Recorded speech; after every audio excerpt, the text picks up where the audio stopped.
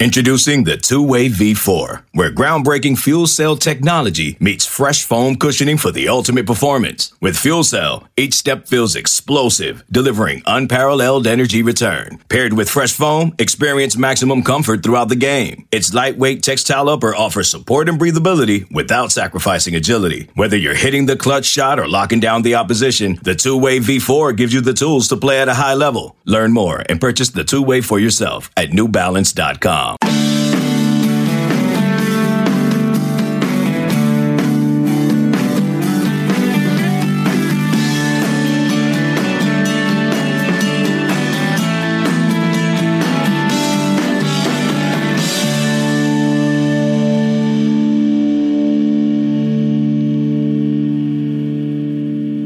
It's the Bama Online Podcast. Travis Reier, senior analyst for BOL.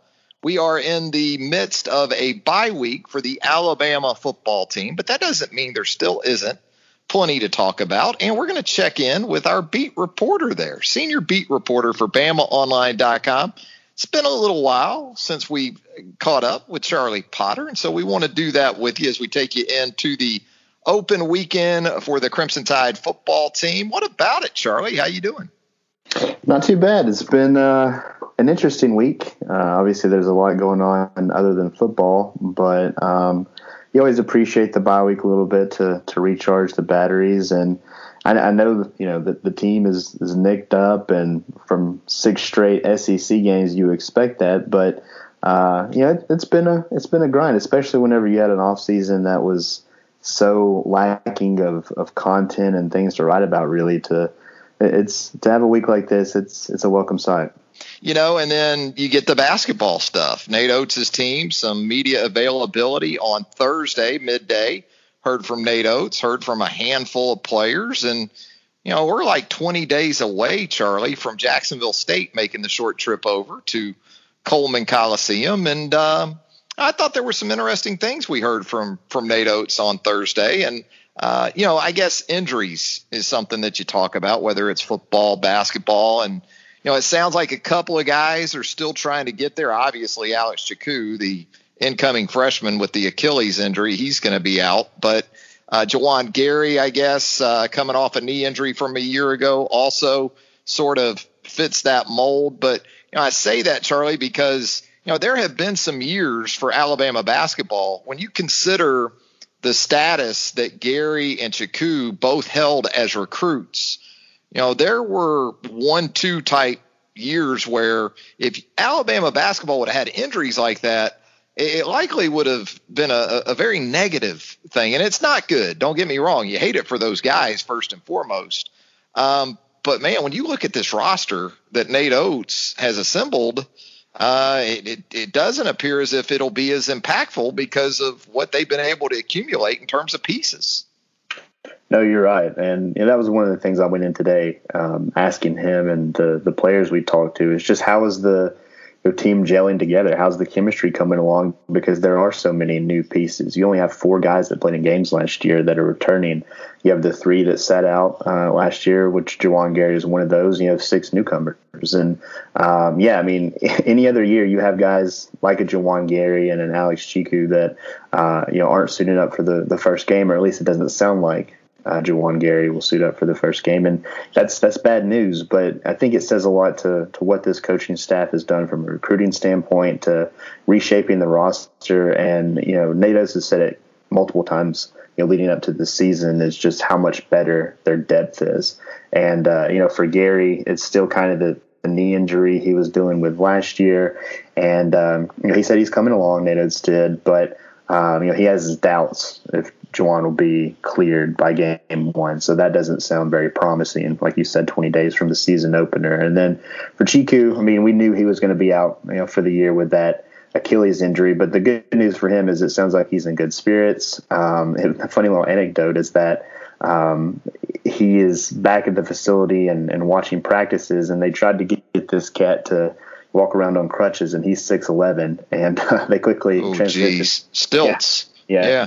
They quickly transitioned to the scooter, and he's been zipping around and things like that. But they're going to try to get some weight on him. But, just from today, I think the injuries was interesting to hear what he said about The non-conference schedule wasn't that surprising, and just to hear that the team is really coming together, like I said, with so many new pieces, I think has to be reassuring given just how much different this roster is going to look this season. Is it as simple as it seems in terms of projecting a starting lineup for this club, Charlie? I mean, you see Jaden Shackelford, you see Herb Jones, you see John Petty. You feel like you're easily 60% of the way there with a starting five. Jordan Bruner comes in from Yale as a grad transfer. I know we heard from him on Thursday as well. He would seem like a fourth guy. And then Javon Quinterly after sitting out a year, after transferring in from Villanova. Do you think it's that easy? Or think because of how well his staff has recruited, they've got a great problem on their hands in terms of guys like Josh Primo and Keon Ellis and some of these other guys that could certainly factor in that mix? I definitely think they have options, but I would think that the five you laid out there, Quinterly, Shackelford, Petty, Jones, and Bruner would be the guys we see to open up the Jacksonville State game. I think that Primo is a guy that can be in that mix. He's a guy that can be on the ball or off. He's a combo guard. I think Keon Ellis is going to play a lot. I think James Rojas, now that he's healthy, is a guy that can give them some minutes down low. Alex Reese, throw him into the mix there. That's not even including guys like a Keon Ambrose Hilton, who I think would play as a true freshman. So they definitely have options. But, yeah, I mean, if I were to predict a starting lineup, and this has been the way really all summer long, it would be Quinterly at the point, Shackelford at the 2, Petty at the 3, Herb Jones at the 4, and then Bruner at the 5. Depth-wise, they seem to be in a good place in that with Gary maybe not quite there yet, they don't have to rush him, right, to get back maybe quicker than would be advised. And certainly they wouldn't take that chance anyway. But given injuries and how we saw them just last season in year one under Nate Oates, at some point it could be that Juwan Gary ends up being pretty important, I would guess. Yeah, and, with him, it sounds like he's coming along and he's going to eventually get there. It's just, taking a little more time. I think his knee injury was a lot more severe than the one that we saw James Rojas suffer. So I think he's a guy that staff feels really good about. And I've been eager to see him on the court since he signed, but we just haven't seen that yet because of unfortunate reasons. But no, I mean, he is a guy that I think could factor into that. But it's going to get interesting. I mean, we just talked about a starting lineup and rattle off, 9-10 names? And that's not including a guy like Juwan Gary. So, it's a good problem to have. And I think the depth is much, much improved. And I think this team is going to be really exciting to watch come November 25th. Officially got our hands on the non-conference schedule for this team in the last couple of days here. Open again with JSU in Tuscaloosa on November the 25th. I think a lot of folks, though, circling certainly the Maui Invitational that's been moved to Asheville, North Carolina with that opener and that event against Stanford and the potential for UNC. And a matchup with the Tar Heels there in their home state in round 2. Houston, right here in Tuscaloosa on December the 19th. That's a really good program under Kelvin Sampson these days. And that's going to be sandwiched in between a couple of Southern Conference teams in Furman and ETSU that have had a lot of success in recent years. And then Oklahoma out in Norman in late January. That one's interesting, I guess, Charlie, because you're hopefully going to be well into conference play by that point. Yeah, it's a part of that SEC Big 12 Challenge, which is a lot of fun to watch. And I think it's a really solid non-conference slate. Obviously, the Maui Invitational is the headliner there. And, of course, like you mentioned, getting to play North Carolina potentially 2 years in a row is big for your strength of schedule. You think the Tar Heels will be improved from what they were last year. And then Houston is a game that Nate Oates today talked a lot about. He said it's huge. He, like you said, pointed out how Kelvin Sampson is one of the better coaches in the country. They always play with a lot of effort. And, this is a home-and-home series that they signed because Nate Oates wants to continue to develop that blue-collar, tough approach. And Houston's one of those teams that plays with a lot of toughness, and that's what he wants to match up against. Or if not, I guess expose Alabama and realize that they're not there yet. So it's a quality schedule. You add Clemson in Atlanta. I think that's a underrated game there, and playing in an NBA arena never hurts from a recruiting standpoint. So no, it's a 9-game slate. It obviously got cut down. They're not going to be playing in Huntsville or Birmingham or Mobile anywhere we've seen in the past. But you'd only have 9 games before, well, I guess 8 games before starting SEC play. It's pretty respectable. I'll tell you a date coming up that Nate Oates and that staff are looking forward to even before we get to November 25th, that early signing period, Charlie. He's got some early Christmas gifts coming under the tree, doesn't he? He does. And that's one thing about this staff is they've recruited really well. I mean, we saw last year, the early signing period last year was not very loud. It wasn't very busy. Keon Ambrose Hilton was the only player that signed, but then they went on and added 5 more pieces for a 6-player class. So, they did their work, but right now they have 3 players committed, including J.D. Davison, the 5-star from here in the state of Alabama. And it sounds like all 3 of those guys are expected to sign in the early signing period next week when it starts up. And but they're going to continue to recruit guys. They have some big targets out there. I think Charles Bediako is one of the biggest, and their plan is to sign 5. Of course, things can change. I mean, last year I don't think they anticipated adding 5 players, but right now the goal is to sign 5 total players, and after this early signing period, they're going to continue to do that. I don't think a lot of the big fish they have out there are planning on signing early. We can see if that changes, but at the moment, they have a solid class. I think it's 14th nationally in the 24/7 Sports Composite, and I think it's the 3rd highest in the SEC.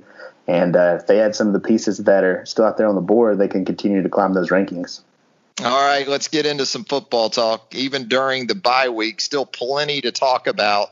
And what we're going to do is we're going to update the Alabama football team from an injury standpoint, maybe some items of interest that we picked up on, both between player comments, Nick Saban a couple of times on Wednesday, and then we're going to get specific with a couple of topics. We're going to get into Dylan Moses and his return from injury, assess his play, kind of get into it from that perspective. Obviously, a home game of sorts for Dylan Moses. His next time out when Alabama travels to LSU, actually that linebacker level, you're going to have a good bit of Baton Rouge area representation just with those 3 guys there at that position between outside and inside linebacker. But we'll get into some Dylan Moses talk, and then we'll wrap things up on this edition of the Bama Online Podcast with 5 freshmen, and we're talking true freshmen, who will impact Alabama's title drive coming up here down the stretch. So with that, Charlie, let's get into some of the things you've heard from Nick Saban this week, some of the things you've heard from the players from a health perspective. Obviously, Jalen Waddle continues to be out, although interesting that Nick Saban used kind of the words for a while they're going to be without Jalen Waddle. What did you take from that, by the way? Did you take that as there's at least a sliver of daylight in the crack of that door, perhaps, that at some point down the road you might see him again in an Alabama uniform? Yeah, I mean, he said that on the SEC teleconference, and I'll be honest, when I listen to that thing, I don't have my contacts in. I'm usually sitting at my desk in basketball shorts and just jotting down, the timestamps of what he says. But that definitely caught my attention just because it's different than everything else that we've heard up to this point. And so it doesn't mean that we'll see Jalen Waddle later this season, but it doesn't rule it out for sure. And I don't think Nick Saban's just a guy that makes a lot of mistakes when he speaks. I think he says things with purpose. And so, yeah, my ears definitely perked up when I heard that. And, we'll see. I mean, you don't want to make a lot about it. You don't really want to, get your hopes up if you're an Alabama fan. But, boy, would you take number 17 to maybe come back there if you're in the college football playoff later this season? Absolutely. Now, otherwise, from an injury perspective with this team, seem to come out of Mississippi State in pretty good shape. And, you're continuing to try to project perhaps a time when you might see a LaBryan Ray return to the mix. Charlie, what was your takeaway from an injury standpoint from Mississippi State going into this bye week, and then looking ahead for maybe a guy or two that we haven't seen as much of late?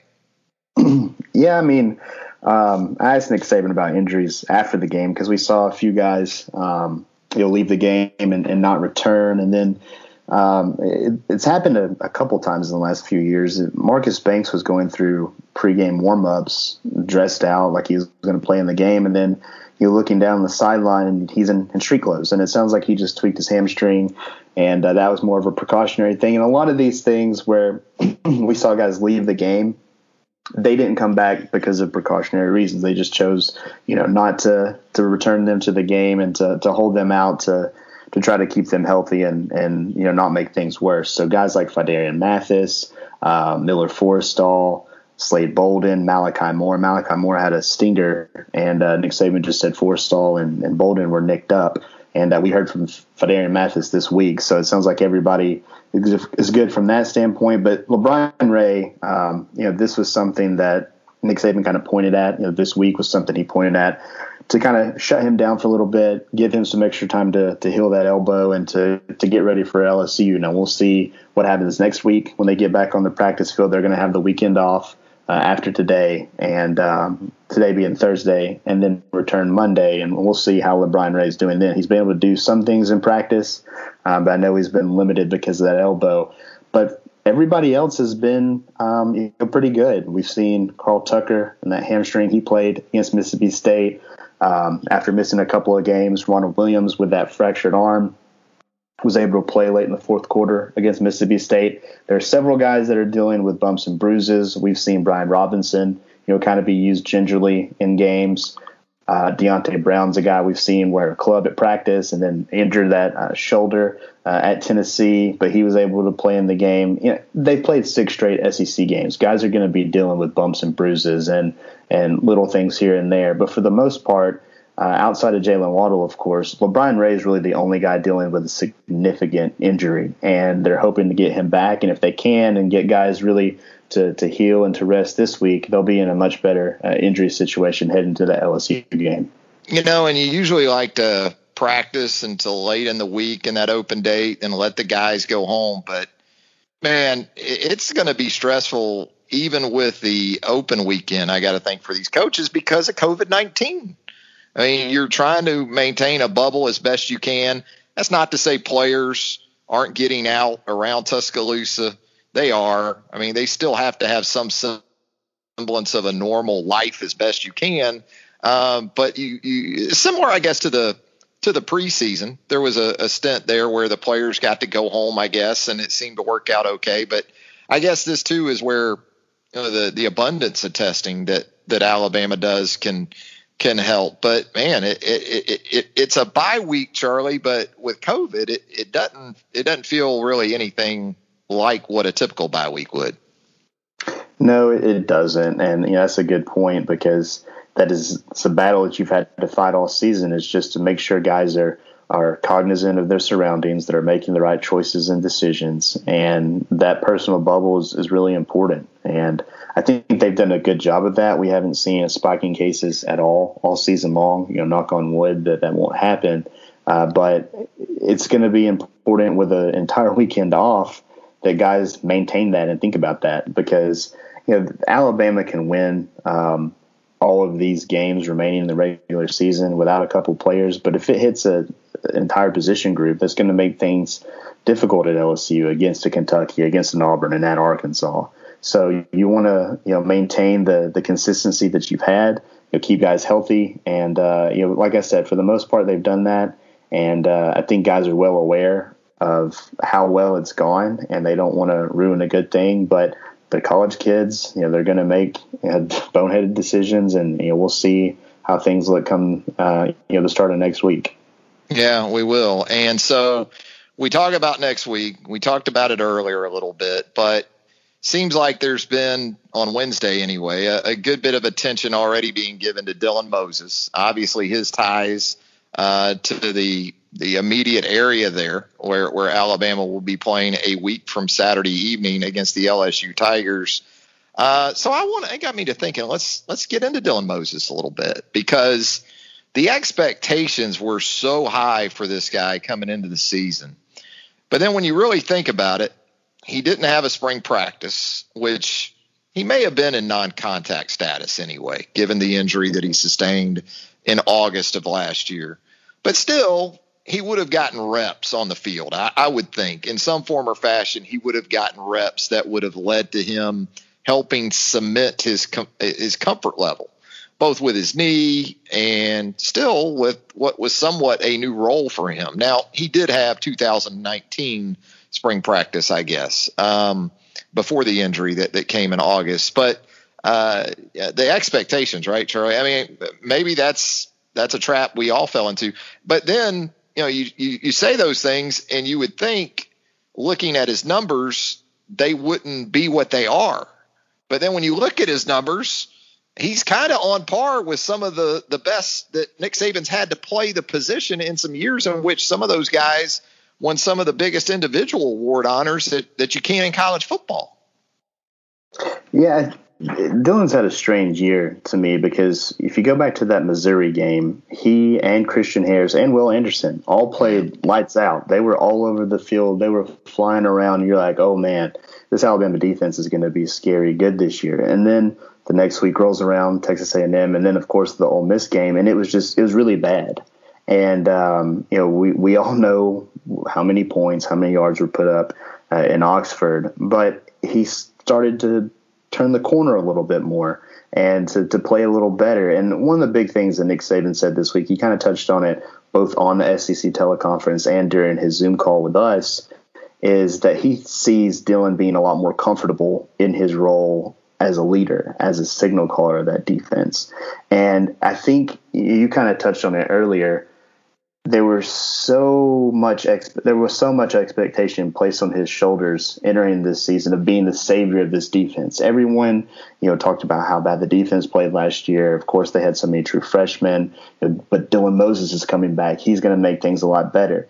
And it's his job to get everybody lined up, of course, as the signal caller, and to relay the play to the rest of the defensive front and get everybody lined up. And I think he's kind of almost been stressed out by that. That has led to him thinking instead of reacting more. And we saw that in the first few games. Missouri is kind of an anomaly to that. But with Nick Saban saying that he's seen him be more comfortable, you can tell that with how he's played. He still made a few mistakes. I think you saw a couple there in the Mississippi State game, but then he has the interception in the end zone. Right now he has 50 tackles through 6 games. I think that's tied for 8th in the SEC, and he is at 5.5 tackles for loss, which is 6th in the SEC. So statistically, he's having a good season. And granted, they were on the field against Ole Miss a lot, so you're going to rack up a lot of tackles. But I think he's improving. He's settling down. And again, I just think the expectations were so high that he felt that. He felt like he had to play and think and get everybody lined up at another level. And that led to him being out of place, missing tackles, missing assignments. And we've seen that be cleaned up a little bit. And maybe with, a week off to really focus on things like that, that'll even improve. And, he'll continue that upward trend against LSU. Yeah, I don't know, as you alluded to, if the Missouri performance was necessarily a good thing in terms of realistic expectations, even moving on just from that game, because expectations were already high going into the season opener. Then he has 8 tackles, 2.5 for a loss, and then a half sack in that game. And you're thinking, wow, this is Otto Buckus Award that's about to go down right here. And, people don't want to hear it. They just want to see the numbers. And again, the numbers aren't bad. They're actually pretty good. But it's also contingent upon the guys you have in front of you. I mean, when you look at the Buckus Award winners in the Nick Saban era, and you look at the guys that were up front on those defenses, I mean, Rolando McClain, 2009, you're talking Terrence Cody and Marcel Darius. C.J. Mosley in his run, you're talking A'Shawn Robinson. Ed Stinson was a really good college player and a professional. Quentin Dial, the same kind of guy. Even a Jesse Williams, in 2012 that you had in front of you there. 2016, how about this group for Reuben Foster? Jonathan Allen, Dalvin Tomlinson, Deshaun Hand, and a fledgling Deron Payne. I mean, you had Quentin Williams, that really didn't see the field all that much. Now, you look to 2019 last year, obviously a ton of youth. You did have Raekwon Davis. You look at this year, it's not a bad group of defensive linemen, but I would say that's the area that has just as much to improve upon and looks to be doing it. Phil Mathis has played nicely, still kind of waiting on Christian Barmore to be that dude. But Dillon's numbers, as you said, he's averaging 8 tackles per game. He's averaging just under 1 tackle for loss. CJ Mosley in 2013 averaged 8 tackles per game. He had 9 tackles for loss in 14 games. That's under 1 a game. I do have enough math skills to do that work in my head. Rolando McClain averaged 7.5 tackles per game in 2009, 1 tackle for loss in 2009. So, when you kind of add it up, and yes, that Missouri game, he loaded up, on the tackles for loss. But, I think that it's very realistic to think that we're going to see more of that guy that you had expectations for going into the season. But I think you could make just as much of an argument that you really need to start seeing the Christian Barmore that we've talked about for about a year now. And you need Mathis to continue to do what he's doing. And, DJ Dale, some of these guys, they got to come along too. No, yeah, I think the defensive line has been inconsistent. The depth is there. It's just a lot of it isn't experience. It hurts not having LeBron Ray for the last 3 games. And with Dillon, it has been a weird year. And I think the big thing is just the missed assignments and the missed tackles early on. You didn't see that from a Rolando McClain or a CJ Mosley or even a Reuben Foster whenever he worked his way up into a starting role. And again, I think that goes back to Dillon has that responsibility on his shoulders and that weight that he's put on himself that all of us have also put on him, that he's thinking more than reacting. And now that's he's able to relax a little bit, and we've seen him play better the last couple games, really the last 10 quarters or so. If he cleans up those mistakes, then he can continue to improve and to be in the mix for one of those awards at the end of the season. But he's going to need some help up front. I agree. And I know we're going to talk about it later, but the emergence of a guy like a Tim Smith to be consistent there in the middle, to just eat blocks and to make running lanes for guys like Dylan Moses and Christian Harris. You need Phidarian Mathis to continue to play like he's playing. You need Christian Barmore to come along. I think Justin Eboigbe and Byron Young have been pretty good. And then you need a LeBron Ray to come back. And if those guys can play well up front, then, this trend for Dylan Moses to continue to play better and to play at the Dylan Moses that we expected, it'll be on that right path. Yeah. It's a different game too. Rolando McClain, he was a beast. Now, no one's saying he wasn't. He was an every down guy. No doubt about that. But the number of different things he had to worry about on a snap-by-snap basis and the ability to expose middle linebackers, like offensive coaches are able to do it now with different formations and, getting slot receivers on some of the – you saw it with Jalen Waddle against Georgia. Sark was able to get Jalen Waddle on a middle linebacker, down the field. He had a safety over the top, but still they were able to hit it for an explosive play. It's never been tougher either than to play middle linebacker at just about any level of football. Dillon doesn't need us making excuses for him, though. He's going to be fine. There's no doubt. I would say this, Charlie, when you talk about Dillon and the potential for him, like most expect, for him to go ahead and make the jump to the NFL, I would say it makes sense to me, because if I'm an NFL team, he's getting that post-injury year out of the way this year at the college level. So if I'm an NFL team, I'm thinking that second year that typically is when guys flourish post the kind of injury that he had, I'm going to get him when he's really getting back to who he was or who he can be for the future. I don't know. Maybe I'm wrong in that. No, I agree with that. And I think a telltale sign is Dillon's listed as a senior on the roster. And he's obviously a redshirt junior after not playing last year. I don't think that's a mistake. I think that Dylan had, for all intents and purposes, plans on this being his last year in Tuscaloosa. I think there was potential, even with the injury, if he'd have left, he could have been a top draft pick last year, just because of the potential alone and what they've seen from him in the past. So, if he continues to play the way he's been playing the last few weeks, that draft stock can climb a little bit. But yeah, I mean, as an NFL evaluator, I'm not well versed in just the rest of the inside linebackers across the country, but you've seen the potential and he's going to be another year removed from that knee injury. It's a chance for you to take a flyer on a guy that could be a decade plus long pro at the next level. So yeah, I mean, for him, I would be surprised if he came back. Stranger things have happened. And part of me didn't think he would come back last year, but it'll be interesting to see how he's evaluated to the next level, 2 years after that injury. Yeah, if you're in the NFL, you're looking at him and saying he's spending what would have been probably a redshirt year had he come out in 2020. He's spending that on the college level. So we're not going to anticipate going through that with him in 2021. Hey, we're going to step aside for a quick break here on the Bama Online Podcast with Charlie Potter. I'm Travis Schreier. When we come back, we are going to give you 5 freshmen, true freshmen, who will impact Alabama's title drive following the bye week. We'll do that and more on the Built by Bama Online Podcast right after this. This episode is brought to you by Progressive Insurance. Whether you love true crime or comedy, celebrity interviews or news, you call the shots on what's in your podcast queue. And guess what? Now you can call them on your auto insurance too with the Name Your Price tool from Progressive.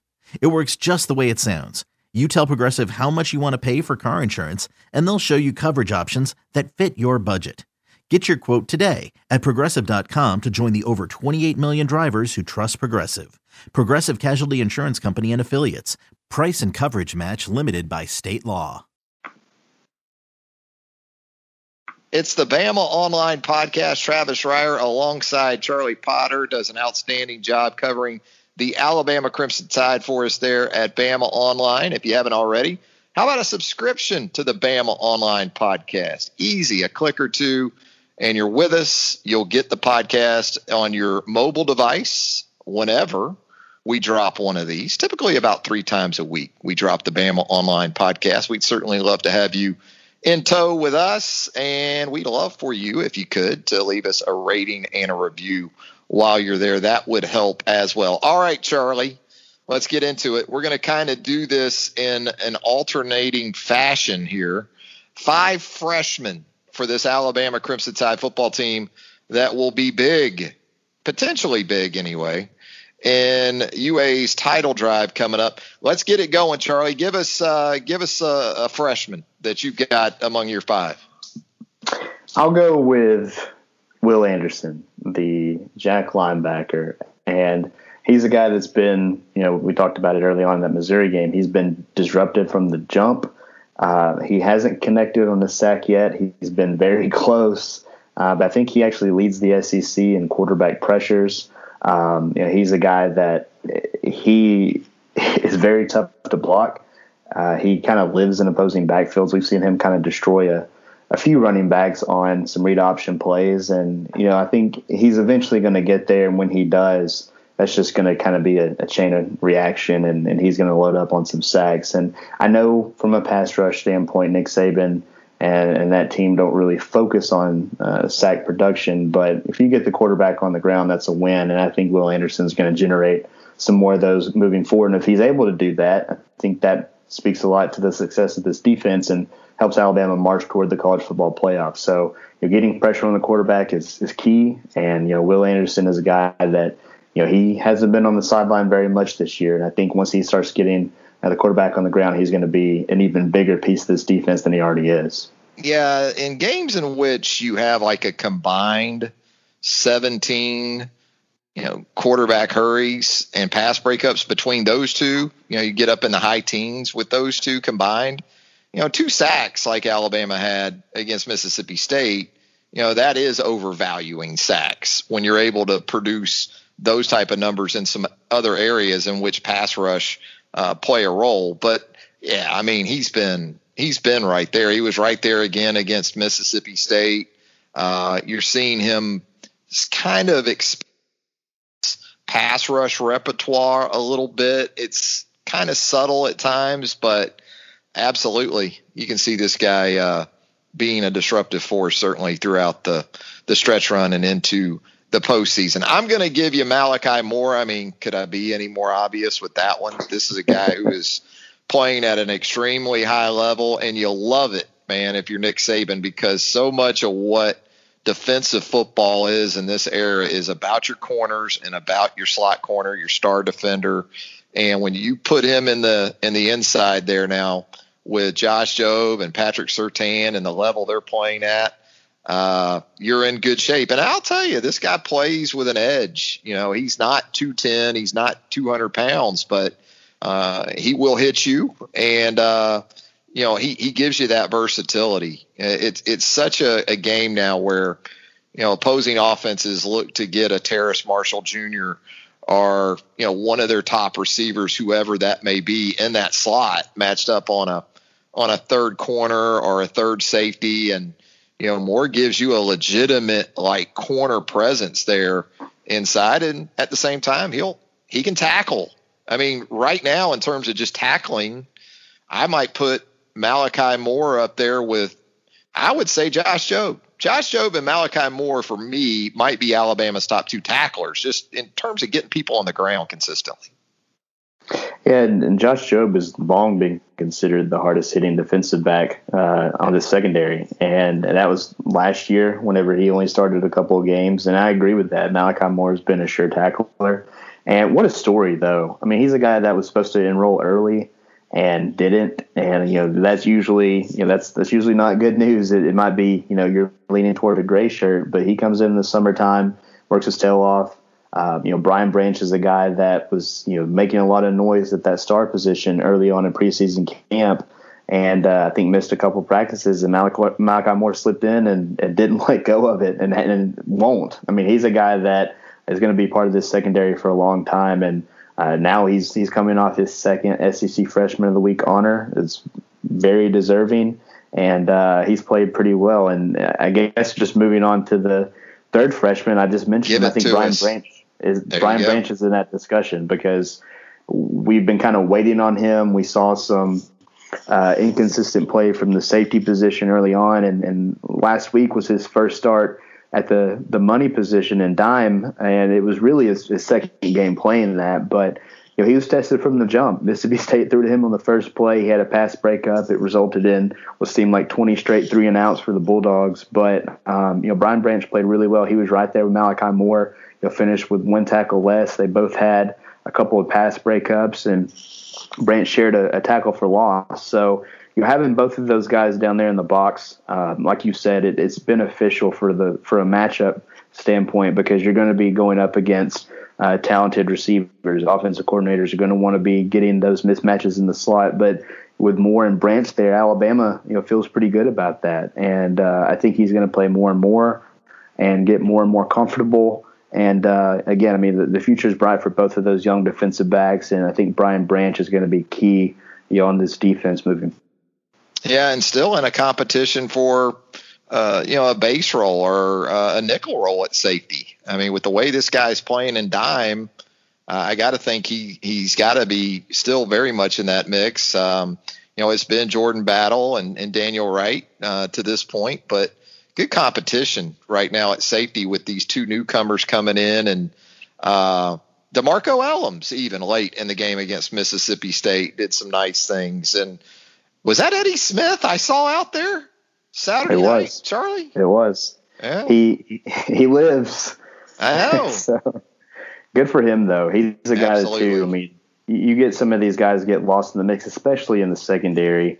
And, you know, for him to get on the field, he's stuck around. You know, he's competed and he got an opportunity. So yeah, good for him. Yeah, you know, I'm gonna for our fourth guy, and this isn't to say that obviously Mac Jones is in any kind of trouble as a starting quarterback, but with the unknowns, right? Look at Trevor Lawrence right now at Clemson, misses BC, misses Notre Dame coming up on Saturday night. Look, again, this is not in any way to say that Mac Jones, if healthy and available, won't be the starter in every game this year. Obviously, he will be. But I think you got to keep Bryce Young hot in terms of as much as you can get him in terms of reps from a practice standpoint.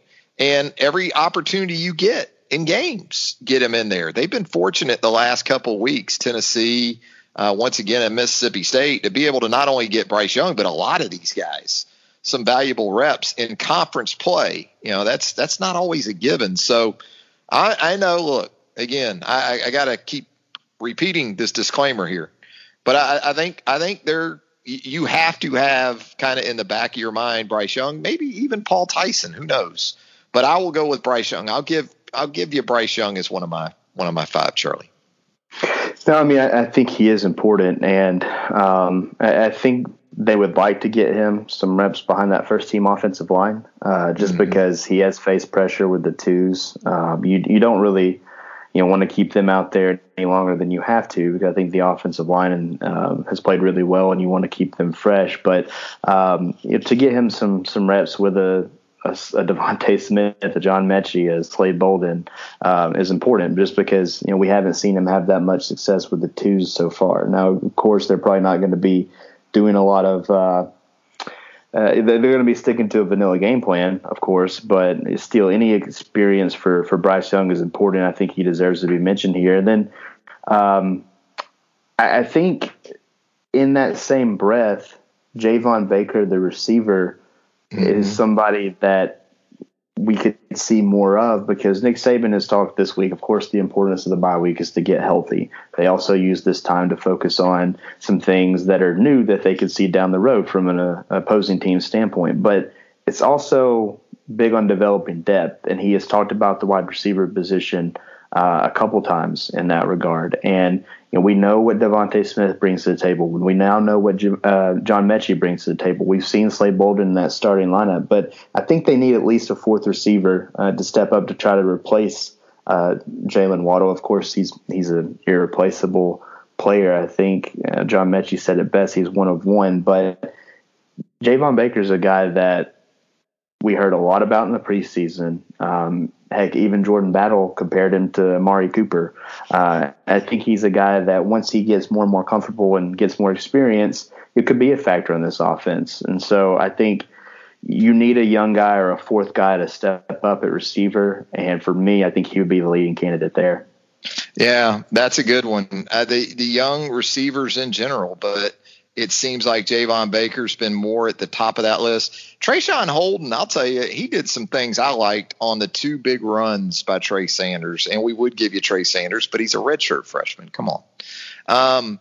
Trayshawn Bolden showed me he blocked a little bit, and as we both know, that matters more than I think people really realize, and so that was encouraging. But Baker and the young receivers. And so there's five, which you know what that's going to lead to. Where's Tim Smith, Charlie? And look, no, I mean, he's another guy that, in all seriousness, he could be there too down the stretch.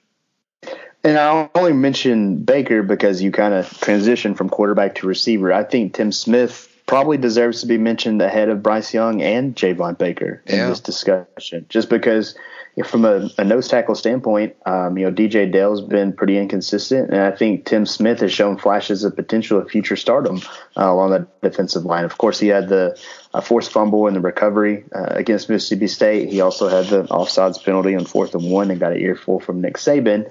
But you see what he brings to the table. You see why he was rated as a 5-star recruit by 24/7 Sports in this last cycle. And going back to what we talked about with Dylan Moses, if you can have a guy that just takes up space and eats blocks up there in the middle of that defensive line, just like a Quinnen Williams did a few years ago, that helps out those linebackers. And so I think Tim Smith, he's a guy that when you're talking about this list, of course you're going to mention Will Anderson and Brian Branch and Malachi Moore. Those guys are starters, but he's right behind those guys, I think, in matter of importance. And if he can continue to improve and see more of the field, I think this defense can play a little better. Good stuff. Yeah, that's a lot of fun to consider that list and to, think about some potential other areas. But yeah, I think the defensive side of the ball, when we're looking at it from even a few thousand feet, that's obviously where the impacts have come mostly so far this season. And it's reasonable to think that will continue to be the case here over the final 4 regular season games, perhaps into an SEC championship game and beyond. And with that, Charlie, I've got to ask you the $1 million question. What's on tap for the open date weekend for Charlie Potter? What do you got playing this weekend? I think you'll approve of half of it. Friday, I'll be taking in some high school football. Nice. My nephew Sean is a 10th grader for Boaz, my alma mater, and they're playing at Leeds in the first round. Got my tickets. I'll be going there. I think he's going to be playing a little receiver after playing some tight end all year long, so that should be entertaining. Nice. But then Saturday, because we need some positivity in our life, I think the wife and I are going to start putting up our Christmas tree and Christmas decorations. Oh, jeez.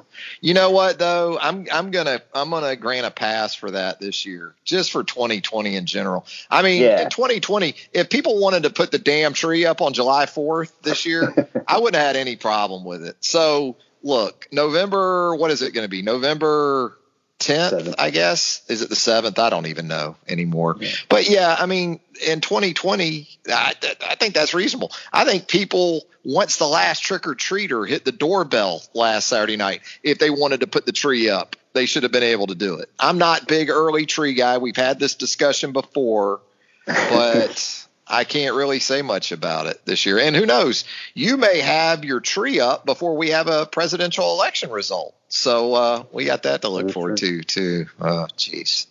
Hey, always good stuff from Charlie Potter here on the podcast. Always good stuff from Charlie, of course, at BamaOnline.com. You can catch all of us staff-wise on that roundtable, the premium message board of choice there at BamaOnline.com. Also the premium message board of choice for Crimson Tide fans everywhere. And so, Charlie, man, enjoy your bye weekend. You deserve it, and look forward to doing this again soon. Yeah, man, it's always good to catch up and enjoy talking on the podcast, and hopefully, you'll be able to put up your Christmas decorations soon. Oh, geez. Hey, now one more thing: star or angel on top of the tree? Where do you go there? We have a star. Okay. My family back in my mom's always had an angel, and but in the house now, I don't make the calls on the Christmas tree. That's the wife's decision. Yeah, so smart guy. I don't mind the star. It looks good. The angel that we have back in Boaz is probably 30 years old. So, but that's my favorite thing about Christmas. Christmas is my favorite holiday. Just the traditions and everything you do, to see the old decorations that have been passed down. I could go on and on. The music, the movies, the food. You're kind of like Clark Griswold in Christmas Vacation in the attic, aren't you? It's my favorite time of year. I dig it. I dig it. Nothing wrong with that. Nothing. And like you said, we need all the positivity we can get these days. We hope this podcast has brought some light to your life. And so for Charlie Potter, Travis Reier, thanking you once again for joining us here on the podcast, and of course at BamaOnline.com. Have a great weekend, everybody. Okay, picture this. It's Friday afternoon when a thought hits you. I can waste another weekend doing the same old whatever, or I can conquer it. I can hop into my all-new Hyundai Santa Fe and hit the road. Any road. The steeper, the better. Because my all-new Santa Fe is available with H-Track all-wheel drive, so I can hit the trail without a worry in the world. Heck, with 3 rows and best-in-class rear cargo space, I can pack the whole family in with all our gear.